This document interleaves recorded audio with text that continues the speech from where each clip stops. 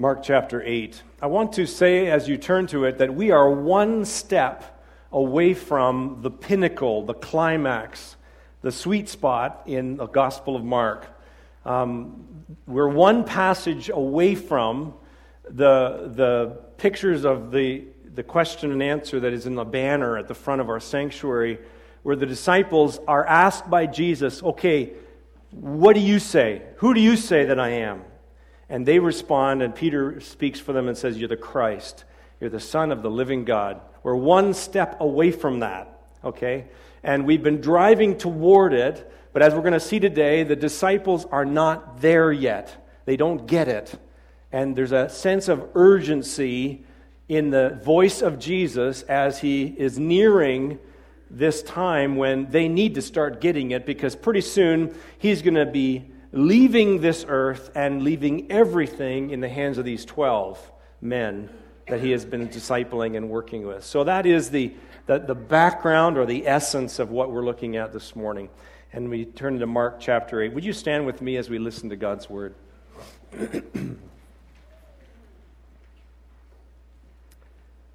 During those days, another large crowd gathered. Since they had nothing to eat, Jesus called his disciples to him and said, I have compassion for these people. They have already been with me 3 days and have nothing to eat. If I send them home hungry, they will collapse on the way, because some have come a long distance. His disciples answered, but where in this remote place can anyone get enough bread to feed them? How many loaves do you have? Jesus asked. 7, they replied. He told the crowd to sit down on the ground, and when he had taken the 7 loaves and given thanks, he broke them and gave them to his disciples to set before the people, and they did so. They had a few small fish as well. He gave thanks for them also and told the disciples to distribute them. The people ate and were satisfied. And afterward, the disciples picked up 7 basketfuls of broken pieces that were left over. About 4,000 men were present, and having sent them away, he got into the boat with the disciples and went to the region of Dalmanutha. The Pharisees came and began to question Jesus. And to test him, they asked him for a sign from heaven. He sighed deeply. And he said, why does this generation ask for a miraculous sign? I tell you the truth, no sign will be given to it. And then he left them, got back into the boat, and crossed to the other side. The disciples had forgotten to bring bread except for 1 loaf they had left with them in the boat. Be careful, Jesus warned them. Watch out for the yeast of the Pharisees and that of Herod. They discussed this with one another and said, it is because we have no bread. Aware of their discussion, Jesus asked them, why are you talking about having no bread? Do you still not see or understand? Are your hearts hardened? Do you have eyes but fail to see and ears but fail to hear? And don't you remember when I broke the 5 loaves for the 5,000, how many basketfuls of pieces did you pick up? 12, they replied. And when I broke the 7 loaves for the 4,000, how many basketfuls of pieces did you pick up? They answered, 7. He said to them, do you still not understand? May God bless his word. You may be seated. In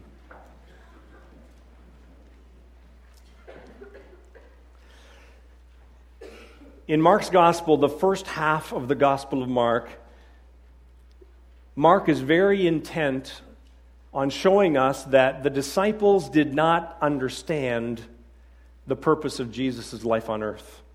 And they did not understand who he was, who he is. Even though demons understood who he was and others would understand, they still were hard-hearted. And it's in the next chapter, in the next end of chapter 8, that we're going to see that they finally get it. But then the second half of the Gospel of Mark is consumed with them understanding, so what is this Messiahship all about? And they're not able to consume the idea that it's about him dying on a cross and being raised to new life for the sins of the world. And so there's a very much an agenda on the first half of Mark and a second agenda on the second half of the Gospel of Mark. For this reason, we must realize that as we are reading through the Gospel of Mark, he never sets aside his disciple-making hat. He's always the disciple maker. I mean, Mark takes us to different parts of Palestine, all over that part of the world, and he shows us Jesus healing and teaching and casting out evil spirits and stuff. And yet, all the time, every so often, like a film producer, he's on the scene, the main event, the feeding of the 4,000, but then all of a sudden, it'll swing back to the disciples, and he'll say, I wonder what's going on with them. Because Jesus is always concerned about what's going on in the 12. Because he's going to be leaving the earth soon, and everything is going to be in their hands. His whole mission. And so, we need to understand one of the primary lessons that I want you to hear and apply to your own life as we go through the text today is that God is always doing more than what we see him doing. Okay? God is always doing more than what we see him doing. We're going to look at some stories today in this text that are like bookends to the scripture that we just read. And the stories that take place in the physical realm are visible. A deaf man having hearing and a blind man being given sight.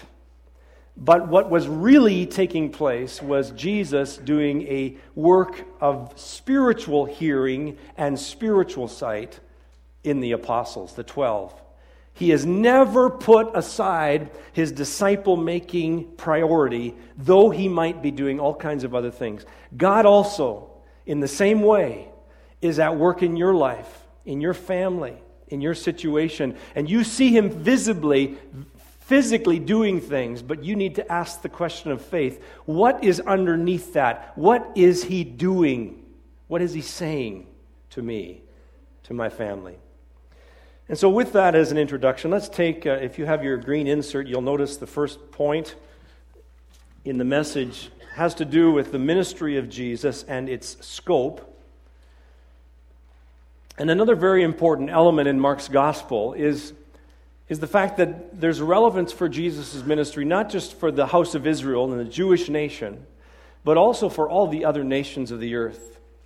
And so Jesus in Mark is being portrayed as one who's very relevant for the Roman soldier, for the Greeks, for the pagan world.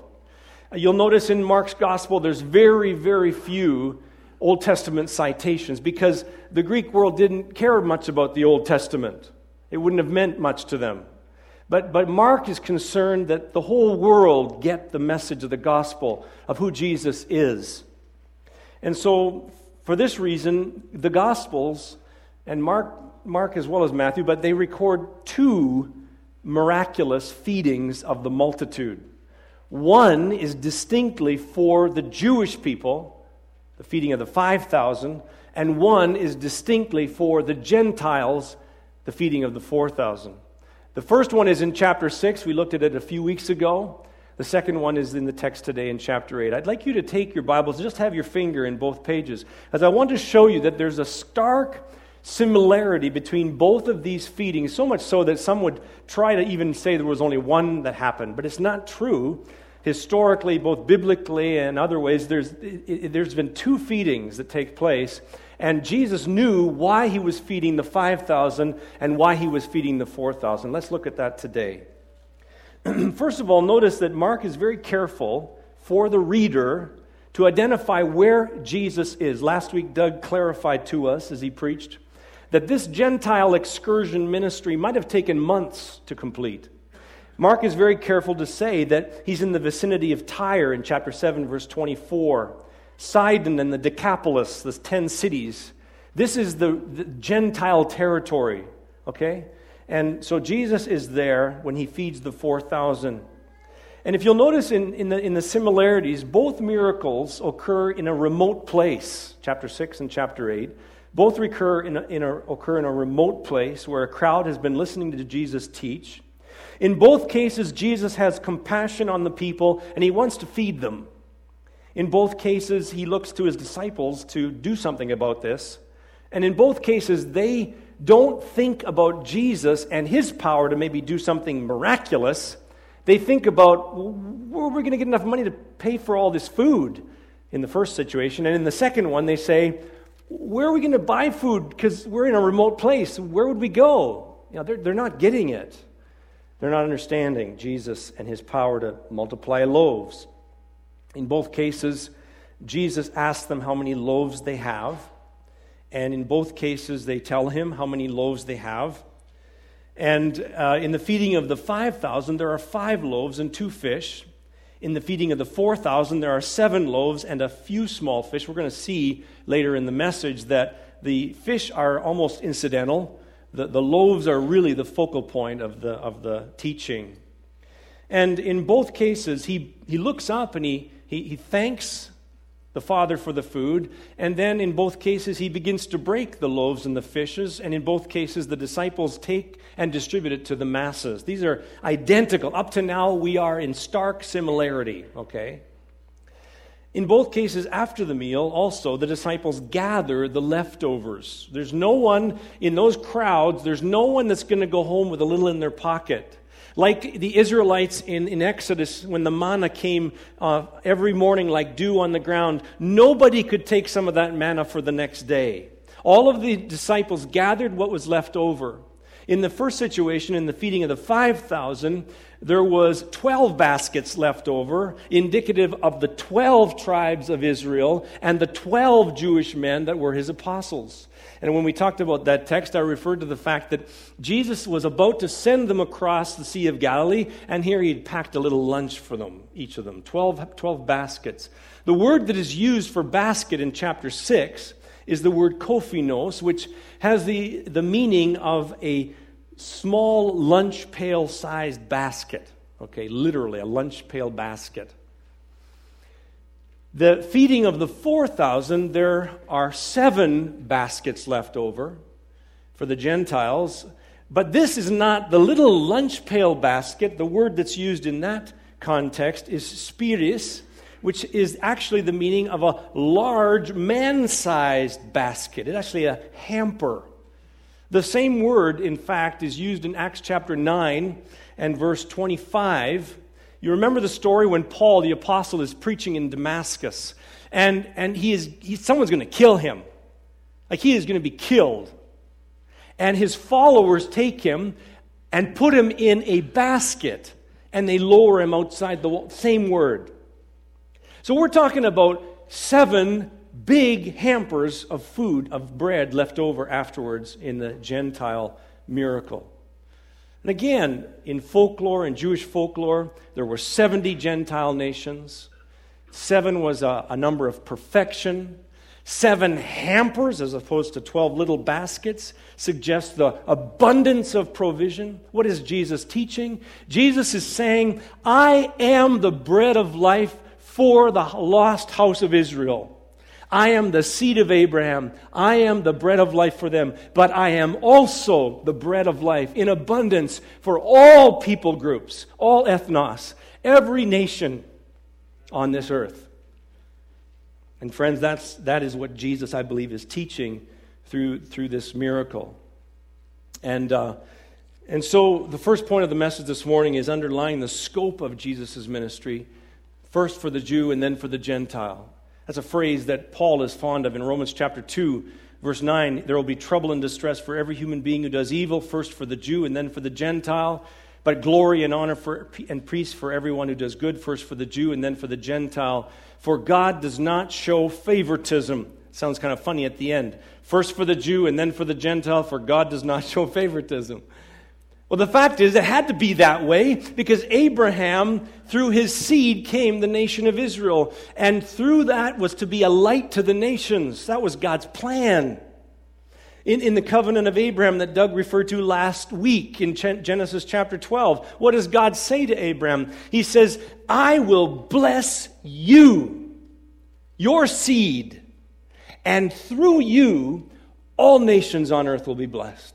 You see, that's the deep river of theology that stands, that flows underneath what we do, friends. That's why we go to Garden Hill. There's an ethnos there that needs Jesus. That's why we go to India. There's a people group there we can support and encourage to draw near to Jesus in the midst of the thousands of Hindu gods. That's why we're sending a team to Bolivia this summer to explore if there's something we can do to help the church there strengthen themselves to reach the nations for Jesus Christ. There are 2/3 of Bolivia that is indigenous peoples. That's why we have English conversation circles, because we know the nations are coming to Canada, and we want to be part of the 16 or 17,000 that come to Manitoba. We want to be part of showing them that there's friends in Canada. You have need. We want to be part of that. That's why we're involved in other immigrant ministries, because we believe that underneath it all is the deep theological river that God has on His heart all nations. How can we not have on our heart all nations? And so, as followers of Jesus, who said in His last words, "Go therefore and make disciples of all nations," we have to go. We have to have them come. We have to be involved and engaged in their lives. The second point of this morning's message has to do with the fact that His means are not just messages and miracles, but messages through miracles.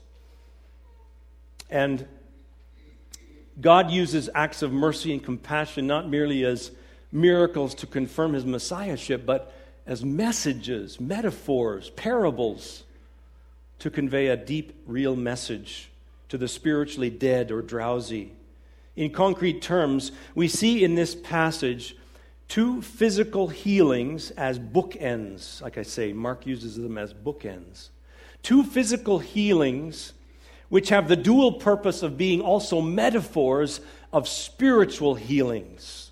What am I saying? I'm saying it there very concretely. What I'm saying is, I'm saying that it was in the mind of Jesus when He spit on His hand and touched the tongue and the ears of the first man at the end of chapter 7.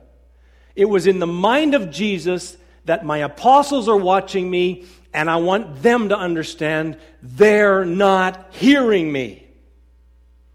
And later on, the second story after the feeding of the 4,000 in chapter 8, when He spits again into the man's eyes, He is trying to say to His apostles who are watching Him, I'm about spiritual sight, and you're not seeing. You see, I'm not minimizing, friends, that Jesus had compassion in the moment for that deaf man, mute man, and blind man. But I am saying that God is always doing more than one thing at a time.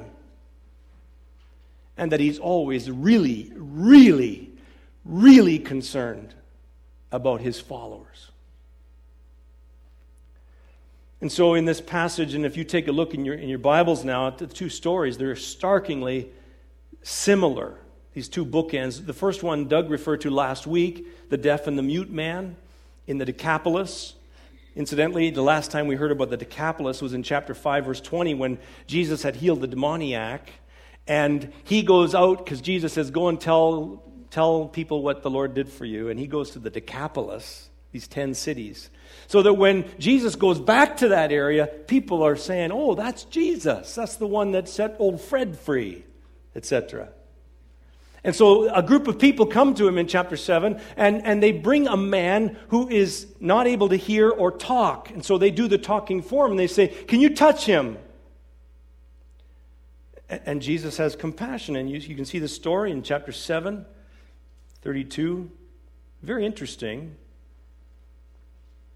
Takes him away from the crowd, puts his fingers in his ears. Can you imagine in our situation today, if a doctor did some of these things, we wouldn't think anything of it. Putting what's that little stick he puts in your tongue? And Jesus spits, and we probably wouldn't want that part. But look at it's not a simple process here.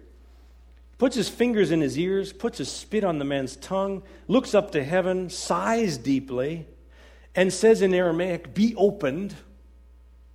And then the man can actually talk and hear. Surely people were thinking about Isaiah 35 when it says, then will the eyes of the blind be opened and the ears of the deaf unstopped. And the second story, take a look at it. It's in chapter 8, verse 22. This takes place after the feeding of the 4,000. It's in the territory of Bethsaida, where it's Jewish territory again. The last time we read about Bethsaida was in chapter 6:45, when the disciples were sent by Jesus to cross the Sea of Galilee to Bethsaida. They never got there. The wind was against them. Now they get to Bethsaida here. And notice the similarities. A man is brought to Jesus, okay, by some people. The man is blind. Here also, they beg Jesus. Very strong word. They beg Jesus. Notice chapter 7:26, chapter 7:32, and 8:22. The three times the word is beg. They beg Jesus. Strong word. They beg Jesus, and notice again, Jesus takes the blind man away from the crowd in this situation. And again, notice Jesus uses spit, this time not in his mouth, but in his eyes. And he says to the man, "Do you see anything?" And the first time he says it, he says, "No, I see people like trees walking around." In other words, he wasn't healed yet. It was a partial healing. His vision was not clear, was not complete yet. And then he puts his hands on him again, and now he sees clearly. So in both of these stories, there's a helplessness and a infirmity of men underlined, the need of others to bring them to Jesus. Their healing is not instant, it's a process. In other cases in the gospel, we've been looking at it, Jesus just says, "Go home, your daughter's well." Doesn't have to see the girl. In other cases, he just touches somebody and they can hear, they can see. It's not hard. I don't believe for a moment that Jesus didn't get it right the first time here. And so the man is saying, "Oh, I kind of see trees, and it's kind of blurry. Could you help me out a little further?" I don't believe for a moment that it was Jesus changing his methodology and seeing which worked better. I believe that Jesus has done both of these miracles in process form, because he's not talking only about physical healing. He is talking about spiritual healing, and spiritual healing in all of our lives is generally process. Right? We're all on a journey. We're all being made whole. And that's what Jesus is teaching here, I believe. He is saying to his disciples through this visual that you're spiritually deaf, you're spiritually blind, and I want you to see, and I want you to hear. This leads to our third point. And that is the men that Jesus was equipping, and the necessity of them to hear and to see. If you've been studying Mark with us these last months, you'll know that the disciples have not been real sharp, have they? I mean, you can give a report card. I mean, we kind of actually look down at them a little bit and say, guys. And in the recent chapters up to now where we're at, there's been some strong words. Their hearts were hard, it says. They didn't make the connections. I mean, I really struggled with this text today because they just saw Jesus feed 5,000 people with 5 loaves and 2 fish. Why is it so hard for you to figure out that 4,000 might not be too hard with 7 loaves, But they don't get it. I mean, he even asked the same questions. How many loaves do you have? But they're stuck on, where are we going to go and buy food for They don't get it. Also, think about on the Sea of Galilee. We've seen 3 times so far now that they've been on the Sea of Galilee with Jesus. You remember how Jesus calmed the storm for the first time? Why are they so afraid the second time? Like, why would they? And Jesus is with them. Why are they so afraid? Why don't they get it? Why is it that they've seen Jesus take evil spirits away from people and make them whole? And heal crippled people, and blind people, and deaf people, and they've seen it all, and yet he still says, "You're not getting it." And so, just like Jesus got alone with the deaf man, and just like he got alone with the blind man, Jesus gets alone with the disciples. You'll notice it in chapter 8, verse 13. that Jesus dismisses the crowd. He gets into the boat with the disciples, and they start crossing the Sea of Galilee. Jesus had just had a confrontation with the Pharisees. They had been looking for another sign. I'm thinking to myself, what kind of sign are you looking for? The guy's done everything. He's raised the dead. He's made sick people well. He's cast out demons. What do you want? And so Jesus, with that confrontation in his mind, he says to the disciples, you'll notice in verse 15, be careful, watch out for the yeast of the Pharisees and that of Herod. And Jesus was simply stating that the Old Testament had, the idea of yeast in the Old Testament was an evil influence that permeated the whole lump of dough. And what did Herod and the Pharisees have in common? Not much, except that they wanted Jesus to jump hoops, make miracles, do signs. And so Jesus says, watch out for these kind. And they don't get it. So they're thinking, I can just picture this. They're at the back of the boat. And they're saying, what is he talking about? I don't know. He's angry with us because we didn't bring enough bread. We left the 7 hampers back there on the shore. I don't know what they're saying. It's something like that, though. They don't get it. And Jesus understands they don't get it, and so he says, why are you arguing about the bread? I wonder if we could just take a moment for let's just take a moment here. Let's pretend in our minds, okay, for a little bit, okay. Pencils down, hands on your lap. No, I'm just kidding.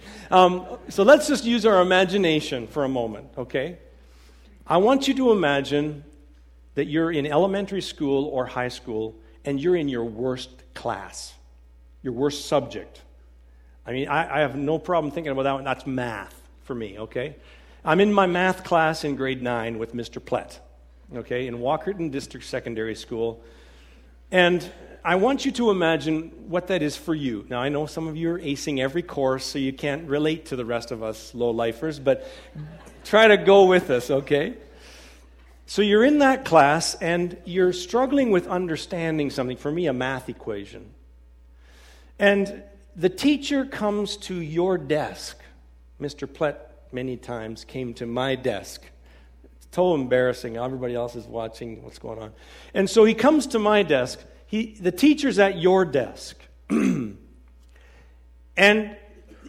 he or she has taken pains to explain to you that math equation, that English novel, plot or whatever it was.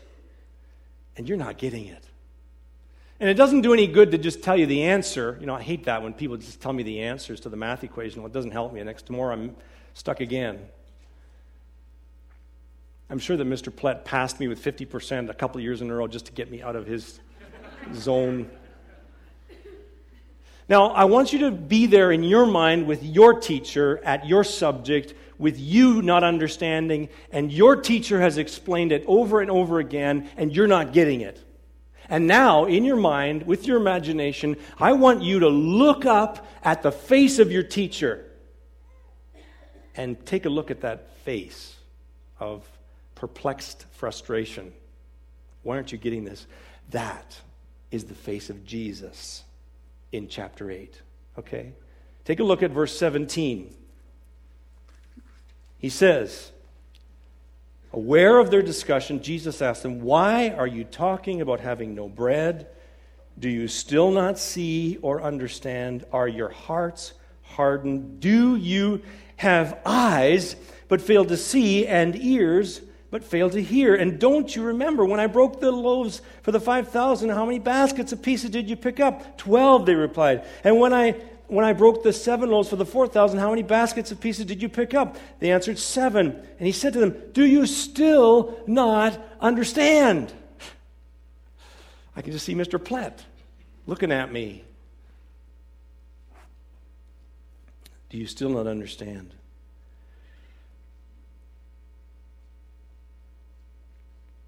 I don't believe that Jesus says by accident, do you have eyes but fail to see and ears but fail to hear?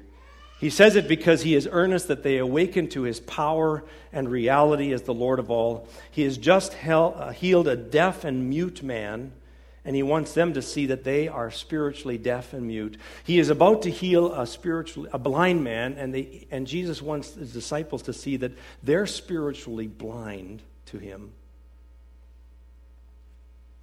And so instead of just telling them like he did here, he actually had dramatized it with 2 miracles, one at the beginning and one at the end. They had to have a visual, you see. Last week when the youth group got back from Briarcrest, they were at Youthquake. And I was speaking with one of them, actually 2 of them or 3 of them shared with me the same thing. What's the most powerful thing? It wasn't the speaker. It was a drama that they received, that they saw of dancers that was communicating a message. And that was a powerful, powerful moment, weeping moment for some of them. Because it was the message in drama form, but it touched their hearts. That's what Jesus is doing. He's trying to convey to them in a drama form. Why do we gather around the Lord's table and take little pieces of bread and a cup? We talk about the death of Jesus all the time. Why is it so necessary? Jesus said, do this in remembrance of me. Because it's a drama. Because it's a visual. Because you see the bread and you understand Jesus as the bread of life. And you see the cup and you realize Jesus did shed his blood. And why do we have baptism? Why don't we just say, hey, you believe in Christ? You turned from sin? Are you walking with him now? Okay, that's good enough for us. Thank you. Welcome to the family. Why do we go to lakes and rivers and baptismal tanks and say, baptize in the name of the Father, Son, and Holy Spirit? It's a drama. It's a visual. It's death and burial and resurrection and new life. We need to see that. Jesus wanted them to see it. It's not surprising that in the very next passage we're going to look at, they get it. They get it. He's part of it. And so, what is it that they were supposed to get? You're probably wondering, like me, well, what does the 12 baskets mean? What do the 7 baskets mean? I scratched my head on this one a few times. Notice that the disciples had no trouble with the numbers. Churches are good at numbers, too. Started with the disciples. We counted the 12 baskets. We counted the 7 baskets. We count how many people come to our church services. We count how much goes on the offering plate. Are we good at going deeper? And so, I think in answer to verse 21, do you still not understand? I don't think we can expect too much from the disciples here. I think that, in fact, Jesus is looking for a simple answer from them and a deeper answer from us through Mark. I think he's looking for a simple answer from them. He's looking for them simply to acknowledge his true identity and his true power and start trusting in him that way. It was far too early for them to understand this idea that Jesus is the one loaf that will be divided and that he is the bread of life for the Jews and the Gentiles. I think it was too early for them to understand that the 12 baskets were for the Jewish nations and that 7 was for them. Maybe they understood some of that. I'm not sure. You remember, it wasn't until Acts chapter 10 when Peter gets it about the Gentiles being offered the free grace of salvation through Christ as well at the house of Cornelius. So I'm not sure if they're getting this yet about the Gentiles. But he certainly wants them to get the understanding that he is the Messiah. He is the miracle-working King of Israel. He's come to inaugurate a kingdom, and it involves them acknowledging who he is. And this is the first stage of their spiritual hearing and the first stage of their spiritual sight. I wonder if Jesus is wanting somebody here this morning to take that first step as well of spiritual hearing and spiritual sight, where you can argue all you want about the physical realms. you can see what God's doing or what's going on in the physical realm.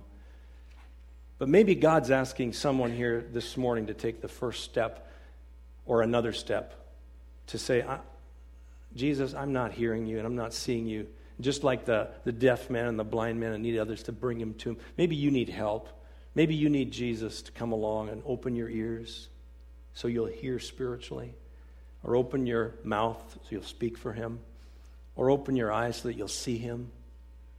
You see, you don't get there in the flesh. You don't get there in the power of your own strength. You need Jesus to open your ears. There's so much more for you to know about him, experience from him, and you need him to open your eyes. You know, these disciples have been walking with Jesus for a long time already. They would have been seen as followers of Christ, just like we are seen as followers of Christ.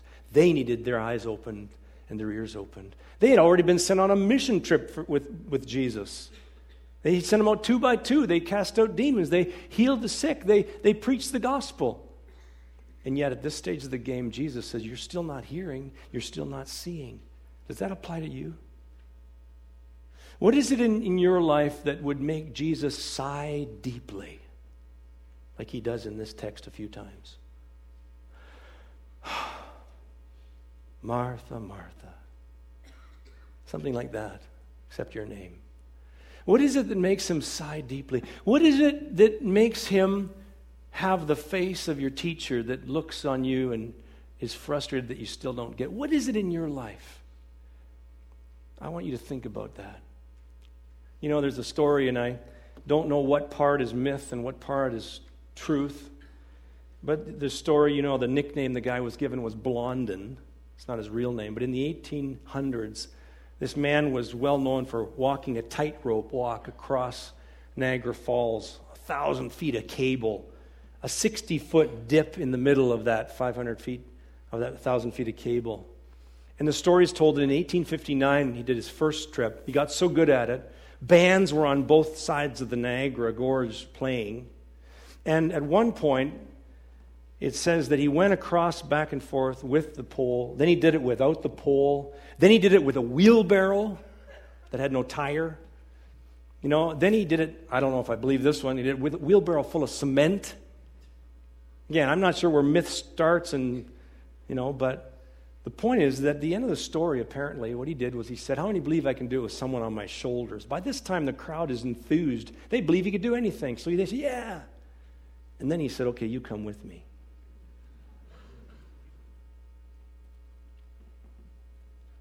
Do you really believe? Apparently, again, I'm not sure if it's true or not, but his manager said he would go, and he took him on his back, there and back. The point is that you've seen Jesus do things for other people. You've witnessed him. You've known about Jesus. And what Jesus is always asking is, what's your spiritual hearing? What's your spiritual sight? Individually, he wants you to get it. And so as we conclude with a song, and as we have the worship team come, the thing I want you to think on as we conclude is what is it that Jesus wants me to get? What's the next step I need to, how do I need him to open my ears and open my mouth and open my eyes? So make this last song a time of prayer and reflection. Amen.